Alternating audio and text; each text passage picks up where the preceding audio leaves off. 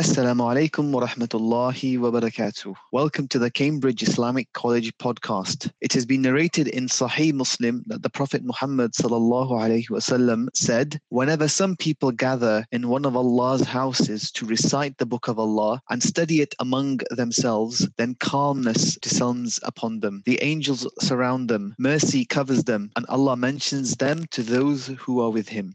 And some of the most recited verses of the Holy Quran are from the last chapter.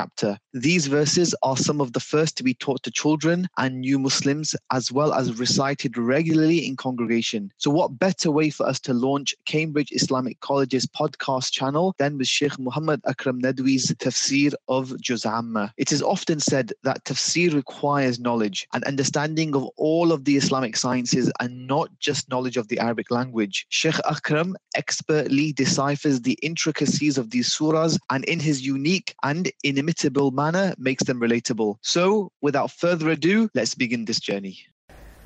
So as I mentioned earlier, that at the end of the surah it will come, Ya ayyatuhan nafsul mutma'inna, O mutmain soul, O the content soul. And the Quran wants to teach you in this surah that soul only becomes content by two things. One is fikr, thinking about the rububiyyah of Allah subhanahu wa ta'ala, and the second thing is dhikr, remembering that you are his slave, you have to obey him. And when you see really this in the universe, think properly, it makes your iman with the rububiyyah of Allah subhanahu wa ta'ala stronger and stronger. Like Maroom says that you don't need to have any other evidence. Just keep thinking what things are. So he says, Aftab Ahmad, Dalile Aftab, Gar Dalilat Bayad, Azwe Ru Matab. The rising of the sun, it is the evidence. You don't need any new evidence. He said, if you want to have evidence, then keep thinking, keep understanding, don't need new evidence. The way the sun rising, the way the moon is rising, the way the night comes, the way Allah subhanahu wa ta'ala made the 10 nights, the way he has made the odd numbers and the even numbers, keep thinking, keep looking. Everything will actually tell you that how much Allah subhanahu wa ta'ala has got the full power, full control, and he has all the wisdom. So, looking in the rububiyyah properly gives you belief in two things. What the two things are? Al-Hakim and Al-Hakim. You actually become a firm believer that Allah is the commander. He commands. Nobody can take the command from him. He is the only in charge of the whole universe. So he is the Hakim. Every single thing, good and bad, whatever happening in the universe, just because of his Hakim. For in our life, whatever we get, sometimes good, something bad, richness and poverty, problem, trouble, peace. Whatever happens from his Hakim. And then second thing is about when you think properly, it makes you to believe he is Hakim. Whatever he does out of wisdom. When these two things become strong in your mind, then you become mutmain, content. So Allah is the Hakim, he is the doer, he is the judge, and Hakim, whatever he does out of the wisdom. You never can find any fault in his creation or his command. Keep looking, you never can find a fault. So Hakim and Hakim. So this surah basically wants you to lead you to achieve the content, this contentment. Yani an-nafsul mutma'inna. So after mentioning this thing, this qasam, what qasam actually is? According to Mawlana Farahi rahimahullah ta'ala, this whole qasam is to remind you that day of judgment. Zamakhshari said, this qasam is for this purpose. La yu'adzabunna. That if Allah, every single thing in this universe, what Allah has mentioned, they remind you that if people don't behave properly, if you don't think Allah is their Rabb and they don't obey him, la yu'adzabunna, then they must punish. Punishment will come to them. And then after that, Allah subhanahu wa ta'ala has used the argument and evidence from the history of the mankind. And this actually very common in the Quran. Sometimes Quran uses the evidence of the nature, what you see. And sometimes the Quran uses the evidence from the history of the mankind.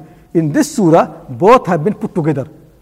So first Quran reminds you the evidence which you can see around, the night, the moon, and these numbers, they can tell you. Then after that, Quran is going to bring the evidence from the history of the mankind, the history of Ad and Thamud and Firaun, the mighty people, strong people, and all actually to make the Quraysh, leaders of Arab, to realize that they are not the only people who got the power in history of mankind. There have been people who have much more power than them, like people of Ad and Thamud, and they know it is their history. So the Makhshari is saying that after this, the sentence la yu'adhabunna is to be understood.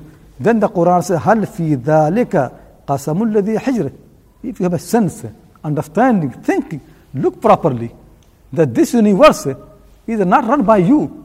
Even Fir'aun knows. When Fir'aun said that I am the Lord of the people, and when Fir'aun said, Ana rabbukum al-a'la, I am the Lord of highest Lord of your Lord.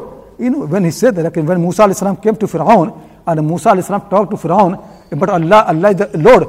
So Fir'aun said, no, I am the Lord. Because you live in Egypt, and Egypt is built by me. You walk on the streets of Egypt, and the roads have been made by me. You live in the houses, and houses have been built by me. All the things that you look, they are built by me. And same you can see, like Ad and Thamud, these people, they used to think that everything done by us. Allah subhanahu wa ta'ala wants to say to them, look beyond that. Don't make your eye so narrow. Look beyond that. So that Allah subhanahu wa ta'ala wants the people to use their mind properly. So now the reference is coming from the history of the mankind. Think properly, understand properly, and then the Quran says, Alam tara kayfa fa'ala rabbuka bi'ad. Didn't you see that how your Lord, your Rabb, has dealt with Ad? So when the Quran says you, sometimes Quran may say you, singular, and means the Prophet sallallahu alaihi wasallam. And sometimes Quran use the word you and means everybody who reads the Quran, everybody to whom the message actually coming. So in these things, it's not only the Prophet sallallahu alaihi wasallam, meaning everybody who listens to these verses, Quran asking them, think properly. Don't you read the history? Didn't you know? And I know our Arab people, they have been in full knowledge of Ad. Because they know what was the history of Ad and how they have been destroyed. And in their poetry, in their history, the people of Ad are mentioned properly. Where Ad have been, there are actually more. I'm not going to make a research of the archaeology and bring that history. Now actually there's so much work being done in Saudi Arabia and many. But one thing we know, there was a mighty power in this world, and their rule was very, very strong, and they ruled basically on the most known world. So they could, their capital, their center must have been somewhere, maybe in Yemen or somewhere like that. But all Syria, Iraq, Egypt, and whatever now Arabia, all that was under their control. So they were the masters of the world. All the business and trade was in their hand, and they have palaces, they have houses, they have big army, and the very, very tall people, strong people, mighty people. So they are minority, people of Ad. There is small number of the people, one tribe, but they rule all over the world basically. The most part of the world, they have been under the rule, and for a long time. So all civilization was controlled by them, trade was controlled by them, and the good builders, big palaces, big houses, and things were run by them. So they were most civilized people in their time. But when they disobeyed, one of the prophet messenger came to the Hud alayhi salam, have been telling them all those things, and some of those verses I will inshallah I quote again because they have been mentioned in Surah Hud and many parts of the Quran. They did not listen. Then their might, their power, their richness, their strength, nothing could help them, and people have been destroyed completely. And then after that, next nation came in the same part of the world, Thamud. And they again actually very powerful people, mighty people, and they used to make the house in the mountains. They used to basically not only rocks, so they used to big rocks or big mountains. They used to cut them in a way you can make rooms and houses from the rock mountains.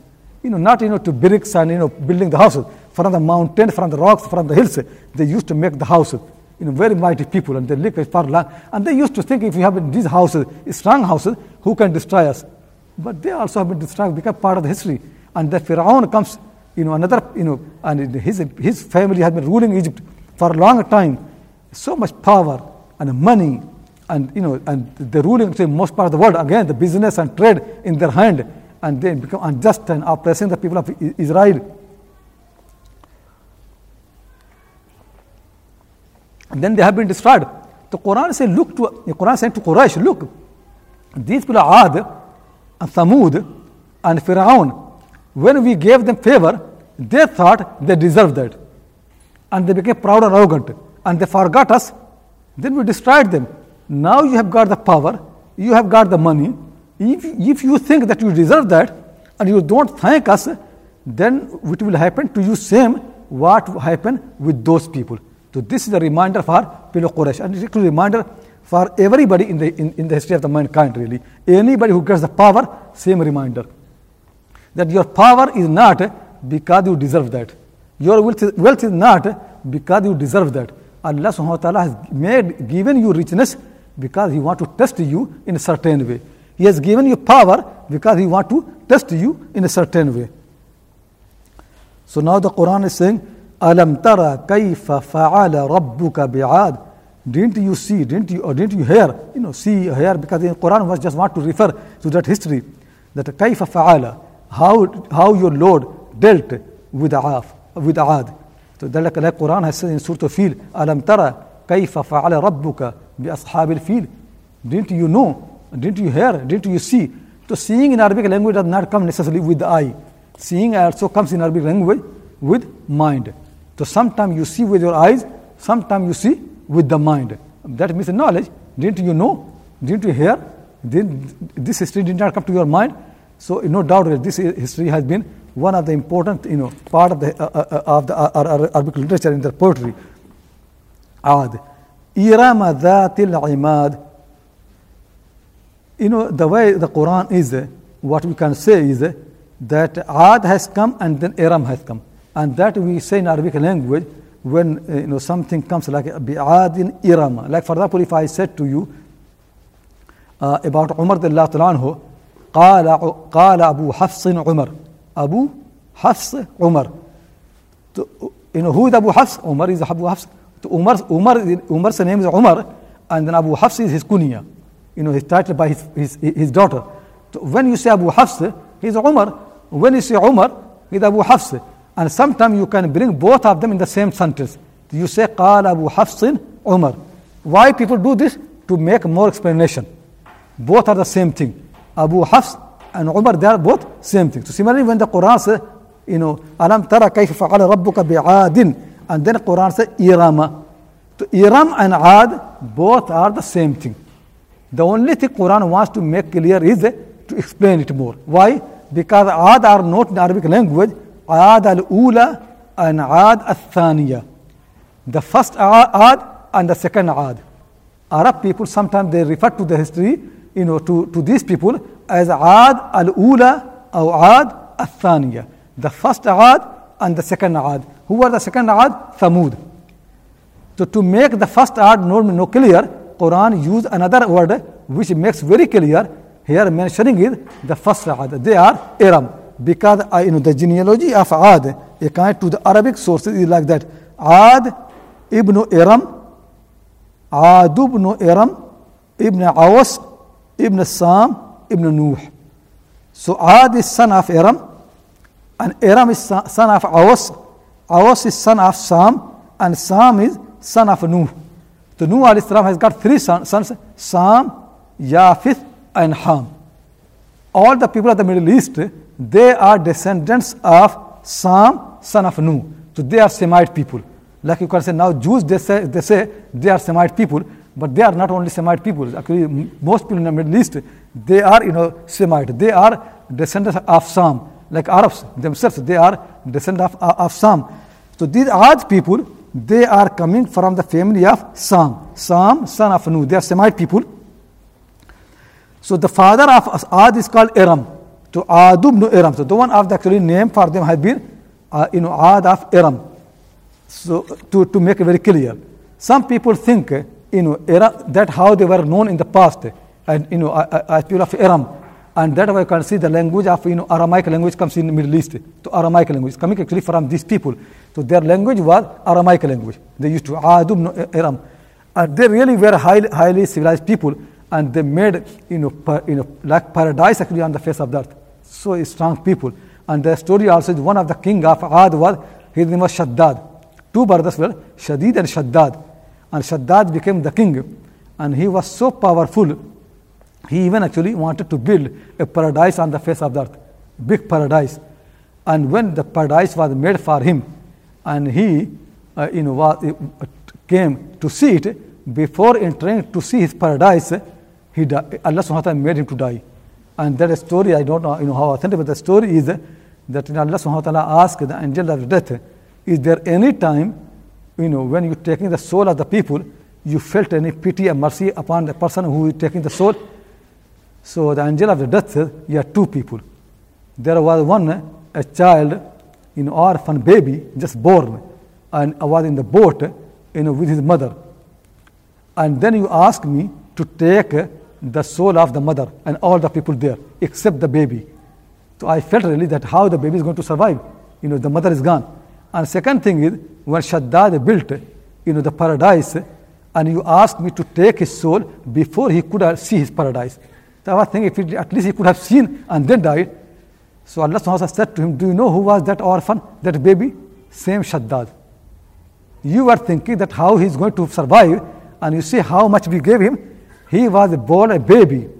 Mother died in the sea, in the water. Nobody take care of him. But still we look after him until we made him the king of the world.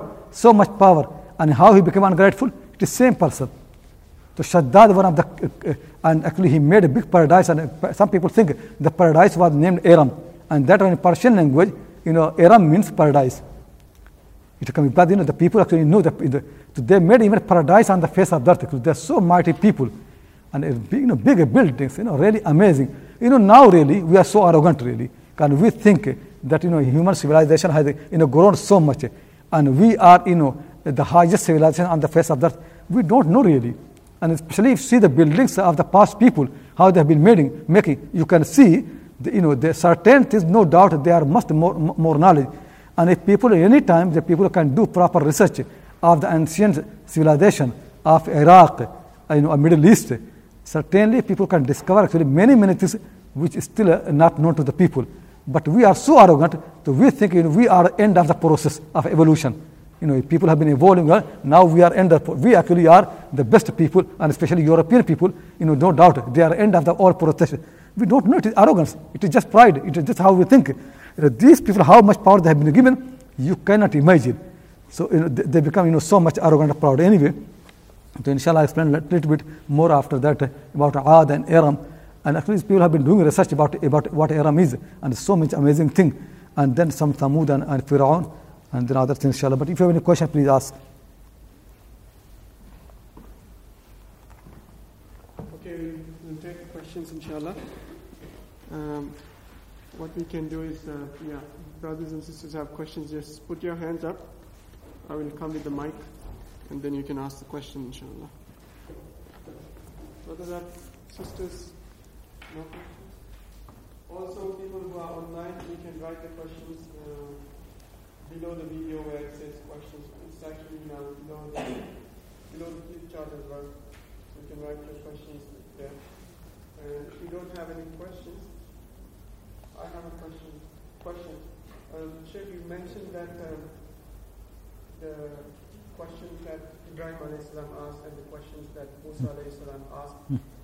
Now, currently, in the present context, people also ask questions, and one of the questions they ask is, the purpose of the Sharia, maqasid al-Sharia. So, is there something to do with rububiyyah or is it totally different? That's the thing, that I mentioned earlier, that people need to think about rububiyyah. But when it comes to uluhiyyah, then people just need to obey and listen. Same Ibrahim who asked Allah subhanahu wa ta'ala, how do you make dead alive? Same Ibrahim who think about the star and the moon and the sun. And same Ibrahim who does such a big, research you can say about idols, that idols don't eat and drink. All those things he keep thinking. But same Ibrahim, when he sees in dream, he is slaughtering his son, they never question, no thinking, nothing, just moving, just obedience. So fikr comes about rububiyyah, and dhikr comes, remembrance comes about uluhiyyah. This thing Allah has given us Sharia, that is actually part of the uluhiyyah, ibadah. People must follow, obey Allah's command as much as possible. The only question you can do about Sharia is when you don't understand how to implement it. and how to apply it and how to extend it. Because the Quran and Sunnah, where they guide you, they don't make every human case so clear. So whenever any new case comes, any new problems come for you, to find out actually what will be the ruling of the Quran Sunnah for you, not everybody can understand. So then you have to refer to a scholar, to alim, and ask him, and he'll explain to you. So people in the matter of the uluhiyya, the only question they can have actually is to understand how to worship their Lord, how to extend the ruling to the new cases. Then they can understand. But you have no right really to ask the wisdom behind these things. This. Maybe some people can know something, but that actually is not relevant. You don't need people to understand actually, because the main thing that you need to know is test from Allah subhanahu wa ta'ala. The people really don't need to understand the wisdom of the commands of the ubudiyya. What they need actually is to receive the command and to follow that. So that's why Quran keeps saying about dhikr.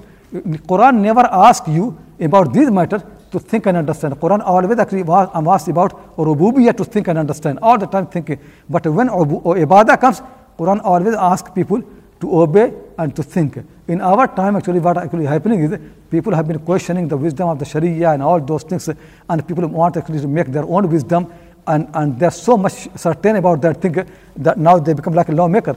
People are not humble. People don't think really that Allah subhanahu wa ta'ala commanded us of something. It could be that we know some wisdom and we don't know many. It is impossible for us really to become in full command of the law of Allah subhanahu wa ta'ala. It is impossible. And one thing we know certainly is He wants to test you. Sometimes there is no obvious reason. For example, Quran said when the Prophet sallallahu alaihi wasallam, he used to pray in the direction of the Kaaba and Baitul Maqdis both.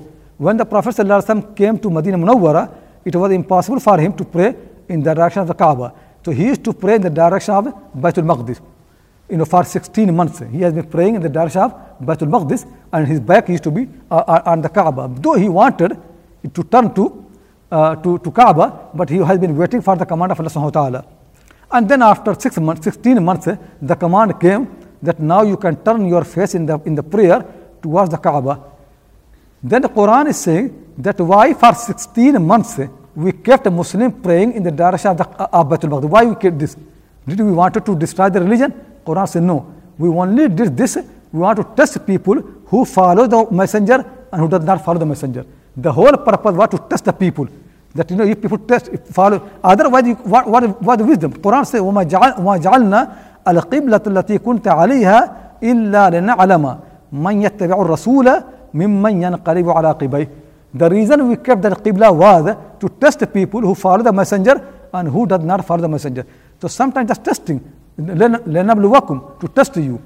So there's no harm to try to understand things properly, but people basically have no obligation from their Lord to think about these matters. When He commands, just do it. And that when you do without thinking, it increases your iman.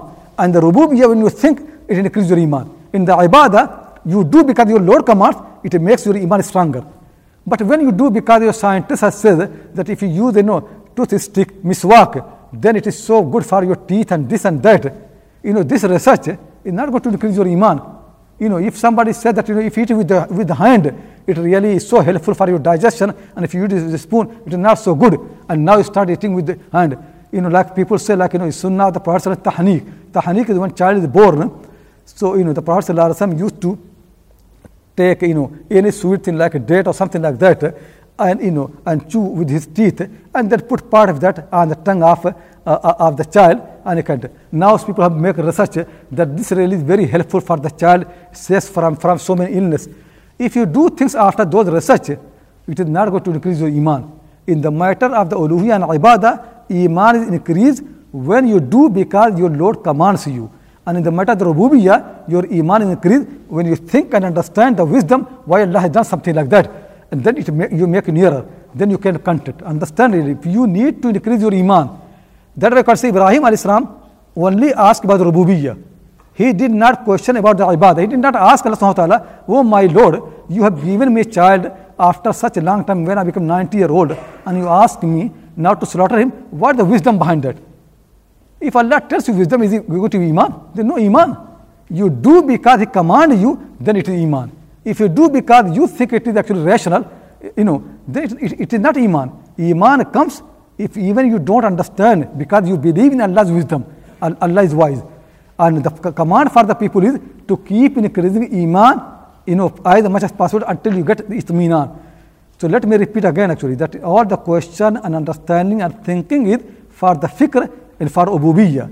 And for the uluhiyyah, ibadah, you need to do things, because like you can see in Battle of Badr, how the command came, just go. And Battle of Uhud, it's not easy.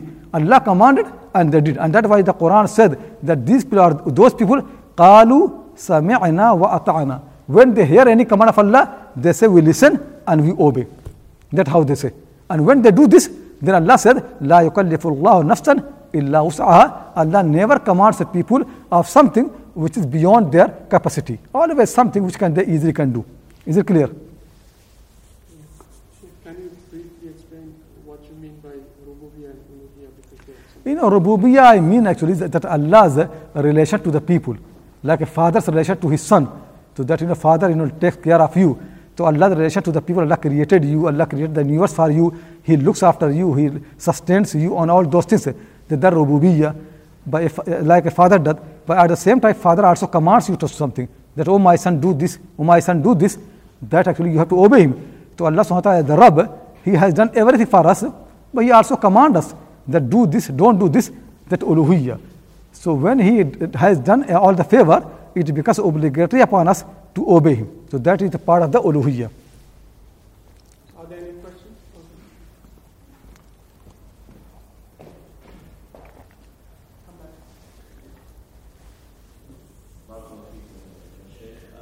Isn't it possible that Musa wanted to see Allah, because surely all of us would love to see the object of our love and obedience? Is it not natural that he did not want to see him to see man, but he wanted to see him because he had spoken to him directly and with the fire, and also he just wanted to see him. It was just natural curiosity. Seeing your beloved is enjoyment. It is basically reward for you. And in this world, people should not ask for the reward. Seeing Allah subhanahu wa ta'ala is like if you love someone, so basically if you do what your beloved asks you, to that obedience. But if you want to get your beloved yourself, that basically your reward, your desire, your enjoyment. To see Allah subhanahu wa ta'ala is one of the biggest reward for the believers in the day of judgment. No doubt really. There's nothing like that. In this world, when you see a rose, you enjoy that. If a pretty face, you love that. Allah is the creator of all the beauty. Seeing Him, how much enjoy will bring. You don't need this reward in this world. This reward is not for the reward. In this world, you need to get action properly, Iman and Amal. And Iman is always ghaib. Musa alayhi salam, Musa and everybody else, they should ask things which can help their Iman and Amal. But to ask things which belong to the reward, that's not how the Prophet and Messenger do. Musa alayhi salam did this thing, so Allah wanted to teach through him that we have to understand our limit. That don't follow Musa alayhi salam in this matter, but follow Ibrahim alayhi salam. You have full right to ask Allah, oh Allah, reveal to me your rububiyyah more and more. And He will do it. Ask Him, make dua. But don't ask Allah, oh Allah, show me yourself. If you ask this dua, sometimes if you are ignorant, that can be forgiven. But if you do deliberately, it can be sin. To understand this properly, your duty is to increase Iman. Your duty is not to see Him. And Iman only can increase if you look about His attributes, His rububiyyah. Then Iman can increase, thinking properly. That's why you can see Allah SWT even defending Ibrahim alayhi salam. Because one could think Ibrahim not a believer. So Allah wants to defend him. He asked him, Awalam tu'min, aren't you a believer? Qala bala. So you can see Allah SWT wants to defend Ibrahim alayhi salam. Ibrahim's question, not like Musa's question. It's a different question.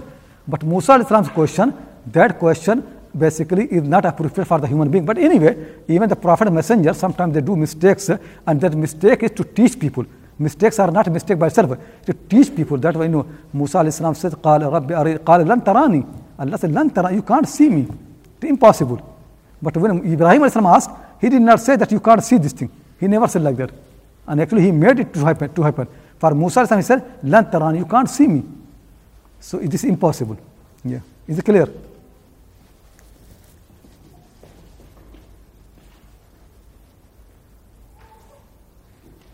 You cannot imagine really that when you do obey your Lord without understanding how much enjoyment you get really.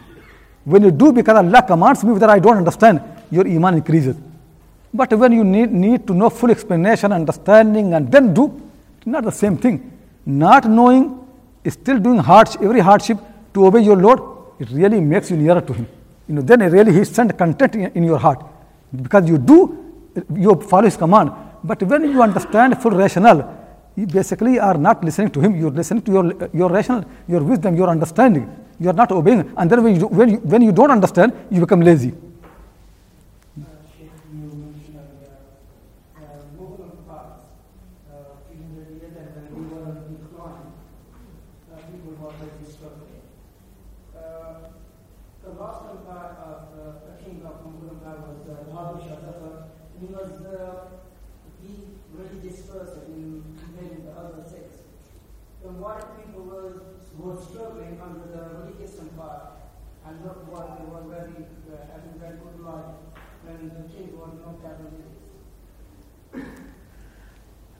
As I understood your question properly, the thing to understand actually is, when a suffering, when individual has suffering, it comes, for a continuous, disobedience in their life for a long time, then suffering comes.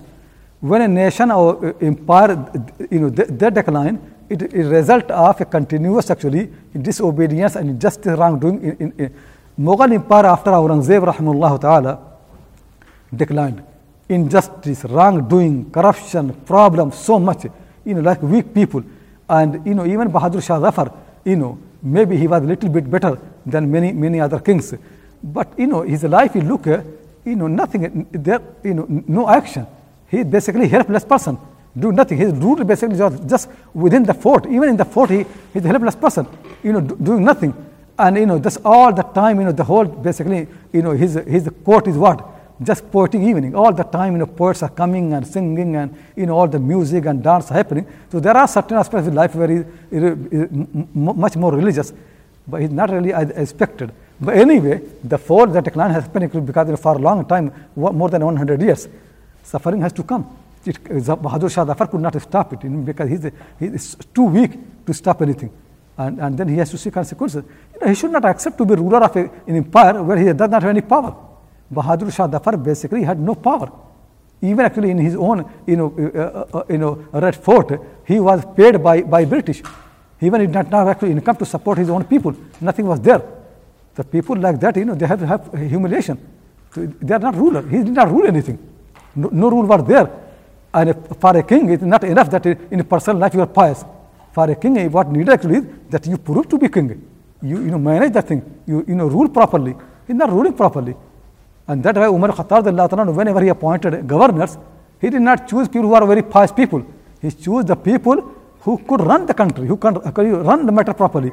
Even they are less pious, because you need people who are strong, who can manage the thing properly, who can bring justice, not the only pious people.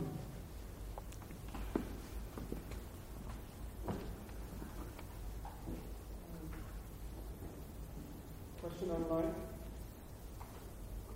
What if after you have done something, after a while you see the wisdom or part of what you think may be the wisdom, and it increases your iman? Yeah, that actually Allah subhanahu wa ta'ala also does for weak people.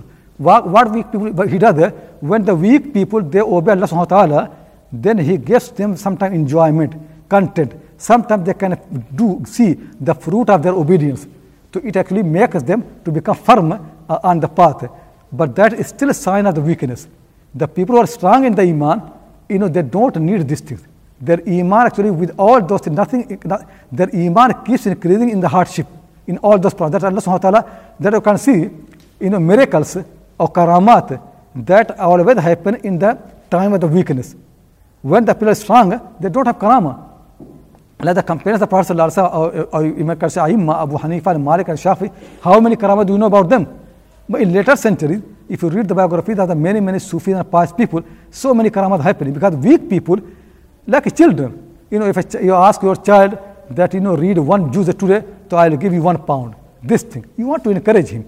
But when the child is, he grows up, understands things properly, then he does not need £1, £2. Then he understands himself, then he moves. So real people, when they know what Iman means, they don't need a karama or miracle or support or fruits of their action. They know that Iman itself is the biggest proof. They only want fruit in the hereafter. Like Imam Bukhari rahimahullah ta'ala, he said, when I was young, whenever I made any dua, my dua was accepted. Whenever I made dua, it accepted. Then I became frightened that it seems to me that all my rewards are going to be given me in this world. Then he stopped, because strong believers, they want the reward in the hereafter. In this world, they think it is actually only actions. If they got something here, it actually upsets them, like the companions. When the conquest happened, they become frightened that it seems that we are going to get our rewards in this world. They don't want this. So they become more and more worried. But people who are weak, they need something like that. So basically, when people are declining in weakness, they're like children. So for children, you need to give some prize, some reward, something like that, keep them moving. But when your iman becomes stronger, then no, you must remain firm, even if there's no reward for you. Yeah. We hope you enjoyed today's lecture and pray that it will be beneficial to you. Remember to tune in for the next one. For more insightful content in full HD quality on tafsir and other Islamic sciences such as hadith, fiqh, Arabic prose, grammar and morphology, as well as Islamic history, female scholarship and much, much more, subscribe to our unique streaming platform on www.deepdeen.tv. That's DEEPDEEN.tv. Don't forget to visit www.cambridgeislamiccollege.org and show your support. Please click on the donate button and give whatever you can. Our institution is dependent on the generosity of donors like yourselves.